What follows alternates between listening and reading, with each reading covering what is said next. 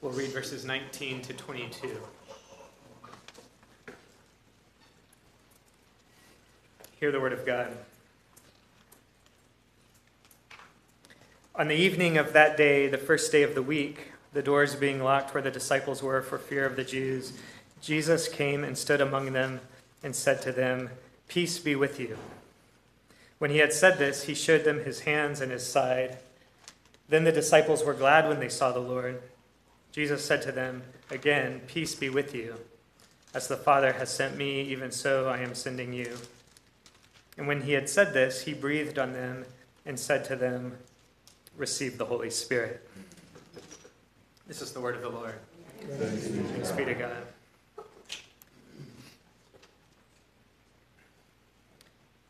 It's Easter. It's still Easter for us, but in our passage it's Easter. It's still that first day. And it's just kind of striking, isn't it, that it's the first Easter. Christ is risen from the dead, and the disciples are, they're huddled together in a dark room, and they're afraid. They're scared. And Easter is a time of joy. I was meeting and praying with some of you before the service, and we were just remarking on what a joyful celebration it was last Sunday, and that's true, and we want it to be a joyful celebration this Sunday too, but I also know myself, and I know enough of you to know that we come, and even when there's joy and celebration, there are often fears lurking, deep fears that we carry with us. The way John says it is so interesting. He says that they were afraid of the Jews, which, I take to mean like they were afraid of the Jewish people in their context in that time who opposed the Jesus movement. But it is an interesting way to put it because, they were Jews. And I wonder if there's something to that so often our deepest fears aren't about external threats, but they're about ourselves. It's I don't know, what keeps you up at night? For me, it's not like I'm worried that someone's going to break in and attack me from outside. It's like I'm worried that I'm going to fail to be the father that I feel like God is calling me to be, or I'm going to fail to be a husband, or I'm going to not love God with my whole heart, mind, and strength. I wonder if some of our deepest fears are fears that we're going to be the ones to thwart God's purposes in our lives and in the lives of the people we love, just because of our frailty and our brokenness. Well, I wonder what fears you have lurking in your heart this morning. You might have to dig around, but I bet there are some fears in there. Fear of yourself, on some level. Well, we often think of Christmas as a time of gifts, the great gift-giving season of the church, but it turns out that in the face of all of our fears, Jesus shows up, and he just gives gift after gift. Easter gifts. And so we're going to look at these gifts, just a few of them that we see in our passage. Here's the first gift in verse 19. It's the gift of his presence. They're huddled together in this dark room because they're feeling afraid, but I imagine that they're also feeling ashamed, probably have feelings of guilt, because remember, all of these disciples had abandoned Jesus. None of them were with Jesus in his greatest time of need. This is a room full of deserters, a room full of failures. And that's when Jesus comes and he gives this first gift, just the gift simply of his presence. John tells us that Jesus came and stood among them. Literally, he stands in the middle of them. He makes himself central to this early Christian community. This is the first time he's seen them since the Garden of Gethsemane, when all of them, you remember, abandoned him and fled. And so, I don't know how you expect Jesus to show up. Maybe with a rebuke, maybe with a reminder of their failure. But no, this is like the father's reception of the prodigal son in that parable that Jesus once told. Do you remember that? That's in Luke's gospel, but we read there that while that son was still a long way off, the father saw him, and then he just goes sprinting. Right? He hikes up his robe, and he runs as fast as his little legs will carry him. And he throws himself on his son and embraces him and kisses him. And I think that that's what Jesus is doing with the disciples here. You see, God doesn't wait for us to have it together before he seeks us out. I mean, the Apostle Paul tells us in Romans that it was while we were enemies, like that is when God reconciled us to himself by the death of his son. And so family, if God is for you like this, if God is this God who sees you while you're still a long way off with your fear and your shame and your guilt, and he runs and pursues you, like, who can be against you? I mean, nothing can separate you from the love of God in Christ Jesus. Not even your betrayal, and not even Jesus' death. I wonder what you're afraid of this morning, and I wonder what guilt and shame you might carry, and I wonder if you'll just receive this first Easter gift, that Jesus wants to be with you. Like he shares his presence with you.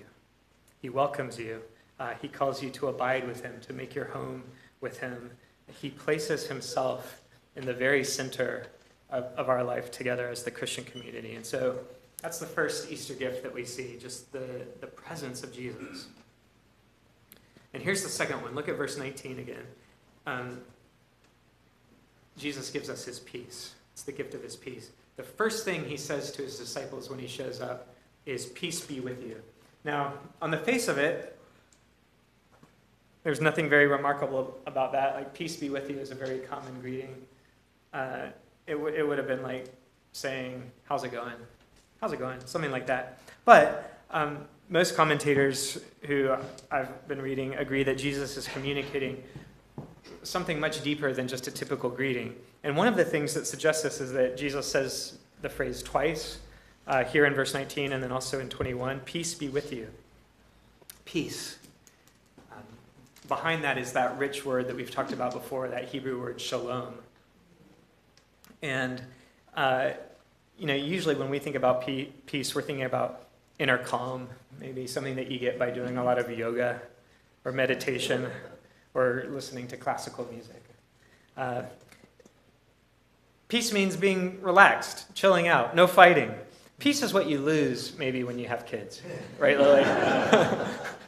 Peace is what you lose when you have kids. But the biblical concept of peace is like so much deeper and richer, more comprehensive, more beautiful. It really means like total healing and flourishing in every aspect of life, like social, physical, emotional, relational. It's a word meant to call to mind like what the world would be like when everything is as it ought to be, when everything is as it's meant to be.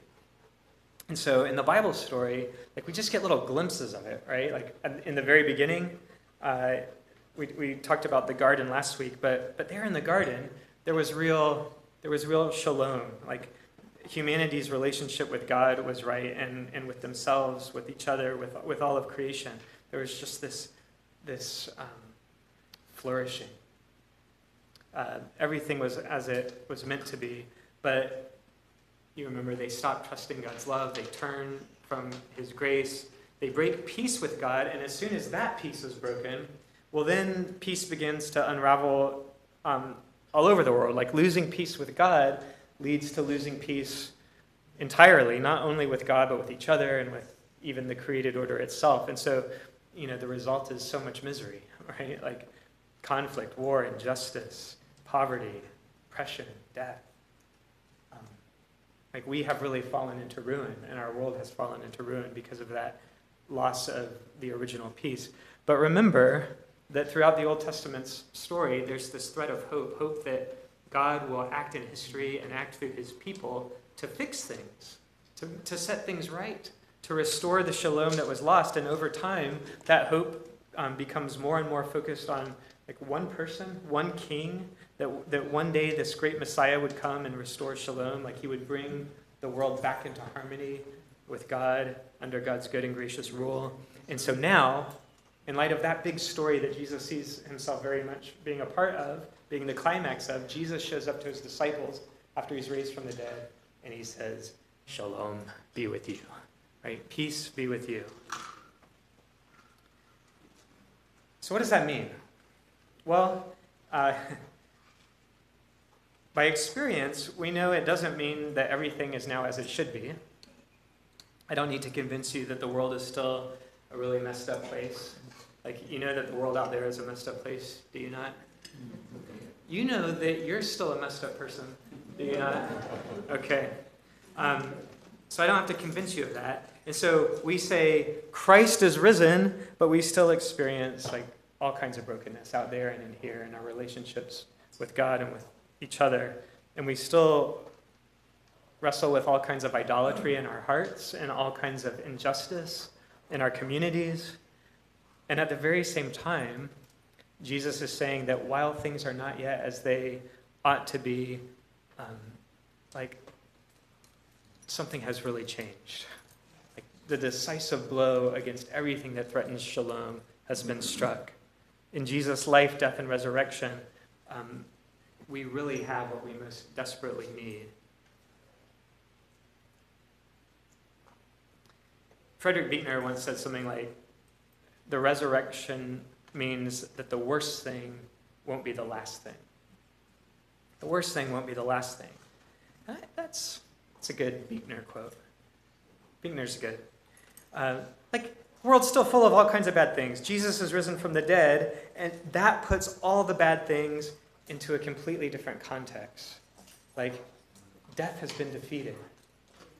Satan has been cast out. Evil has been overcome. So all the bad things are just placed in a different framework. They don't get the final word. Now, how do you trust that? How do you move out from here after a Sunday morning church service and actually trust that? It's different. Well, look at verse 20. When he had said this, he showed them his hands and his side. So Jesus shows up, he says, "Peace be with you," and then he shows them his scars. Like, he's reminding them of his identity. If a stranger were to walk up to you and say, "Peace be with you," if a stranger were to walk up to you and say, "God's purposes for the world have been accomplished. Shalom is on the way." Well, that's one thing. Might not care that much. But here, it's not a stranger. It's Jesus. He's talking with his disciples. He's showing them his scars. The point is, it's the exact same Jesus who went into the tomb 3 days earlier. The exact same Jesus who was nailed to the cross. He's reminding them and us that this is the exact same one who has defeated death. He has done that good work. It's just generally a good idea to believe people who were killed and then resurrected. I figure. But more than that, you see, he's showing us that he's reminding us that God has made our suffering his own. He's made our suffering his own. This is a God who knows all of the intricacies of human suffering and woe, not because he's just omniscient in some kind of abstract way, but because he has entered into his creation and experienced the woe himself. He's taken the suffering onto himself and into himself. You remember that poem by Edward Shillito, Jesus of the Scars? And one of the stanzas is this: "The other gods were strong, but thou wast weak. They rode, but thou didst stumble to a throne. But to our wounds, only God's wounds can speak, and not a god has wounds, but thou alone." See, family, this is the one God with wounds. This is the one God who knows what it is to hurt like you hurt. He knows because he's experienced it. And so the promise is that suffering and death won't have the last word, and it's this one who makes that promise. And so in light of that, you're just invited to trust Jesus with your wounds, with the hurt, with the broken places. You are not experiencing the fullness of peace, not yet, but the one who shows up and says, "Peace be with you," is the one who has scars in his hands and in his side and in his feet.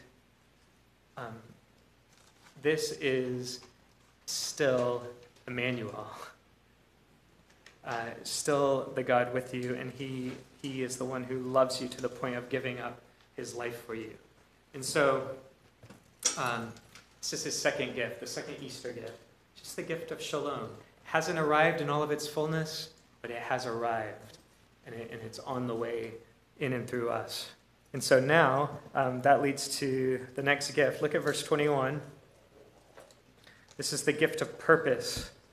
Jesus said to them, again, peace be with you. As the Father has sent me, even so I am sending you. If we were reading this in Latin, like a direct translation would be, as the Father has missioned me, so I am missioning you. To be a missionary is to be sent. And Jesus is saying, that's you. That's you. You have a new identity as one who I am sending, just as the Father sent me. You know, this is a pattern that we actually see throughout the Bible story from beginning to end, that whenever God really encounters someone and rescues someone and calls someone to himself, it's not long before he propels that person out for the sake of blessing the world. And so you think of Abraham. He's called and then now go out. Or you think of Moses, called and then sent. Think of Isaiah, called and sent. And now Jesus is doing the exact same thing with his disciples. Here's the life-changing power of the resurrection.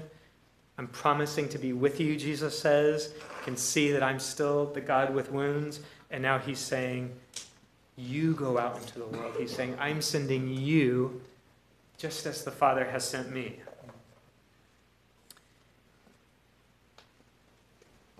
Some of you call me sometimes and you say, Kevin,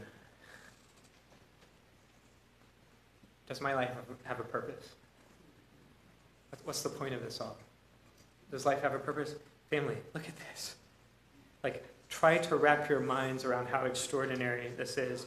The form of what Jesus says is, just as, so. Just as the Father has sent me, so I am sending you. He's sending us as his agents and representatives in the world to continue his mission. As the Father, you remember John says, the Father so loved the world that he sent his only Son. Remember that? You memorize that, John 3:16? And we might say, now the Father and Son, they so love the world that they send E.G. and Verona. They send Kathy and Rachel. They send Dan and Kelly. The Father so loves the world that Debbie and Sophie are sent into the world for the sake of loving the world. That is extraordinary. Because look at us. It's extraordinary. Father so loves the world that he sends congregations like Christ Pres into the world. So when you hear Jesus say, I'm sending you, one question that might immediately come to mind is where? Right? Where? I love what Alan Hirsch says. He writes, the reality is that all Christians are not only called to be missionaries, but have already been sent to the people they are called to reach. Christians who earn a living as teachers, accountants, store clerks, mechanics, plumbers, doctors, whatever, you are a missionary. Every Christian is invited to view his or her immediate world within the same perspective as a missionary in a foreign land, with the same perspective as a missionary in a foreign land. And so, of course, Jesus could call any one of us, I guess, to uproot at any time and to go off, to cross an ocean and go. And I figure as people who follow Jesus, we ought to be ready for that call. But if you haven't heard that call, can you trust that Jesus is already sending you, into your life, right where you are here and now? It's not an accident that you live where you do with the neighbors that you have. It's not an accident. Jesus has sent you there. It's not an accident that you go to school where you go to school with the classmates that you have. Jesus is sending you there. It's not an accident that you work where you work with the people that you work with. They might drive you absolutely crazy. It's not an accident. Jesus has sent you to them. It's not an accident that you have the friends that you have the people in your life who are in your life. Jesus is sending you. These are the precise places and people that God is sending us to love. And so you exist to be a bearer of God's shalom for them, for their sake. I wonder if you would just, close your eyes for a moment and just picture some of these people. Like, picture their faces. Who are these people? See, these are people to pray for. And these are people to reach out to in love and to serve. These are people who need to know that forgiveness is on offer from the lover of their souls. Like, that God has reconciled the world to himself in Jesus. That God is not holding their sin above them, but he is like the father in that parable, just crying for the son to come home. They'll know it if you go, if you see yourself as one sent. So, the next time you call me and you say, hey, Kevin, does my life have a purpose? I'm going to say, well, did Jesus' life have a purpose? Was he sent with a purpose? I mean, it's the same. It's the same with obvious qualifications. You're not going to die on a cross for the sins of the world. But it's the same. Just as the Father sent me, Jesus says, so I'm sending you. He's sending us to participate in this ongoing work of like humble, self-giving love. That's good. That's a good life. If you spend your life like that, that is a life well spent.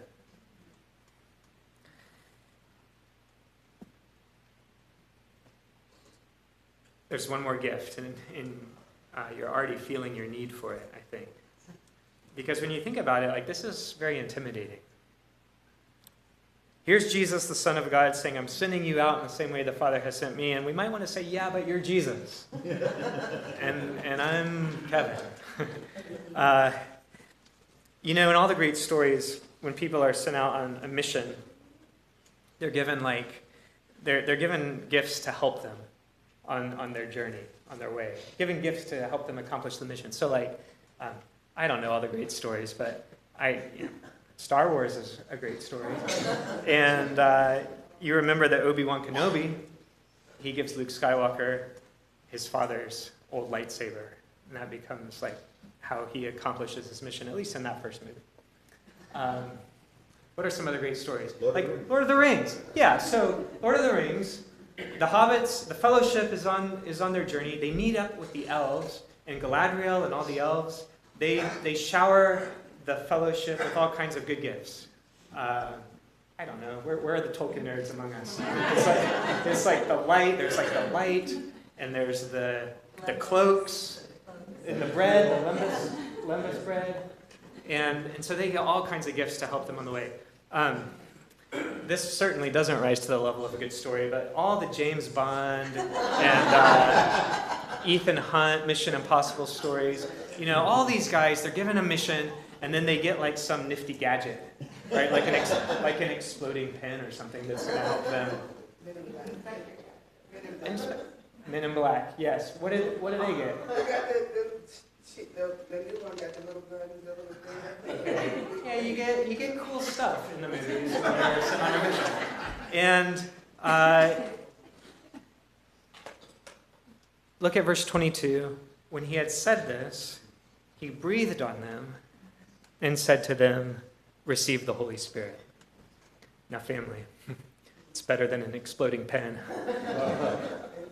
How are you going to love as you've been loved? How are you going to extend forgiveness to others as it has come to you? How are you going to let your wounds and your brokenness be these realities that don't just drive you to despair, but actually become signs that point others toward God's goodness and grace and resurrecting power? All of that can really feel like Mission Impossible, but it's not impossible for God And this is the gift that Jesus gives. The very same one who empowers him throughout his ministry, he now shares with us, the Holy Spirit. Don't want to go too far off on a theological tangent, but it's important to realize, I think, that when we read through the Gospels, maybe I should just say this. A lot of times we think Jesus was super special and could do all of this amazing stuff because he was the Son of God, right? Because he shared this divine nature.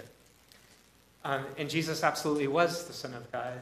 But what the Gospels seem to make clear is that Jesus, part of the significance of Jesus being baptized and receiving the Holy Spirit at the beginning of his ministry is that just like any other human being, remember, he fully shares in our humanity. So just like any other human being, to do the work that God calls him to do, Jesus, as a human being, has to fully entrust himself to the work and power of the Spirit. And it's no different for you and me. But it's no different for you and me. Do you see that? The very same Spirit that empowered Jesus to do all of his loving and serving and laying down his life is the very same one who empowers us to do the work of humble love. And so Jesus is saying, you will only be able to do this, church, if you receive the same Spirit that I received. And so he shares it with us. He's not stingy with the Spirit. He shares it. And look at how he shares it. He breathes on them, which is weird. It's weird. But why? What's the significance of that? Why does Jesus do it like this? And why does John want to make sure that we know that Jesus did it like this? Because in the Bible story, when humans were first created, they were created how? By the gift of God's breath. And so we read this, that the Lord God formed man from the dust of the ground and breathed into his nostrils the breath of life, and the man became a living being. See, without breath, Adam was just like a body, but with breath, he's alive. He's a living creature. And so here in John, it's the first day of the new creation, and Jesus is doing the work of new creation by filling his disciples with the Holy Spirit. It's like he's recreating this early Christian community so that it will be fit for their new purpose as God's missionaries. He gives us what we need. He gives us himself and his Spirit. And so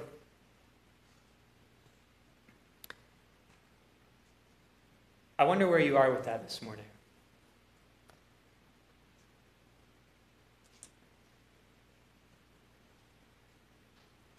I wonder if there is. I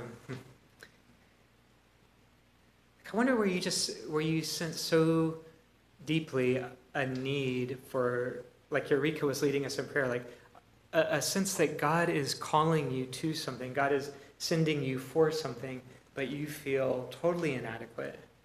You feel like you don't have what it takes. For our call to worship, we read some of Ezekiel chapter 36, where the Lord says, I'm going to give you a new heart, and I'm going to put a new spirit in you. And Jesus is fulfilling that prophecy in our passage. But there's more. If you read into Ezekiel 37, you remember that the Lord takes the prophet he gives him this vision of a valley of dry bones. And maybe that's where you are this morning. Maybe that's what resonates with you this morning. You think, all my fear, my shame, my guilt, my failure, just feel dry. Feel dry, kind of hopeless. Maybe, I don't know. Maybe that's where you are. Let's say it is that bad. Let's say it's that bad. A valley of dry bones. What hope is there in that situation? Well, let me just read some of this. Do you remember this story? The Lord says to the prophet, prophesy over the bones, say to them, O dry bones, hear the word of the Lord. Thus says the Lord God to these bones. It's weird. Behold, I will cause breath to enter you, and you shall live. And I will lay sinews upon you, and will cause flesh to come upon you, and cover you with skin, and put breath in you, and you shall live, and you shall know that I am the Lord. And, it's all about wind and breath. Like later he says, prophesy to the breath, prophesy, son of man, and say to the breath, thus says the Lord God, come from the four winds, O breath, and breathe on these slain that they may live. So I prophesied as he commanded me, and the breath came into them, and they lived and stood on their feet, an exceedingly great army. And then the Lord says, son of man, these bones are the whole house of Israel. It's like, these bones are my people. These bones are my people. And behold, they say, our bones are dried up and our hope is lost. We are indeed cut off. Therefore prophesy to them and say, thus says the Lord God, behold, I will open your graves and raise you from your graves, O my people. And I will bring you into the land of Israel, and you shall know that I am the Lord when I open up your graves and raise you from your graves, O my people. I mean, the point, family, is that even if it's that bad, it's not that bad. This is a God who raises the dead. This is a God who breathes life into a valley of dry bones, and the bones are recreated. And so, church, I figure that this gift of the Holy Spirit is maybe the best one of all, and the one that we need the most. I just kind of doing train of thought, which is never the best idea, but there's that place in Luke where, Sophie can tell me, it's Luke where he says, look, you all, Jesus says this, he says, you all are evil. And you still know how to give good gifts to your kids. And then he says, how much more will the Father give the Holy Spirit to anyone who asks?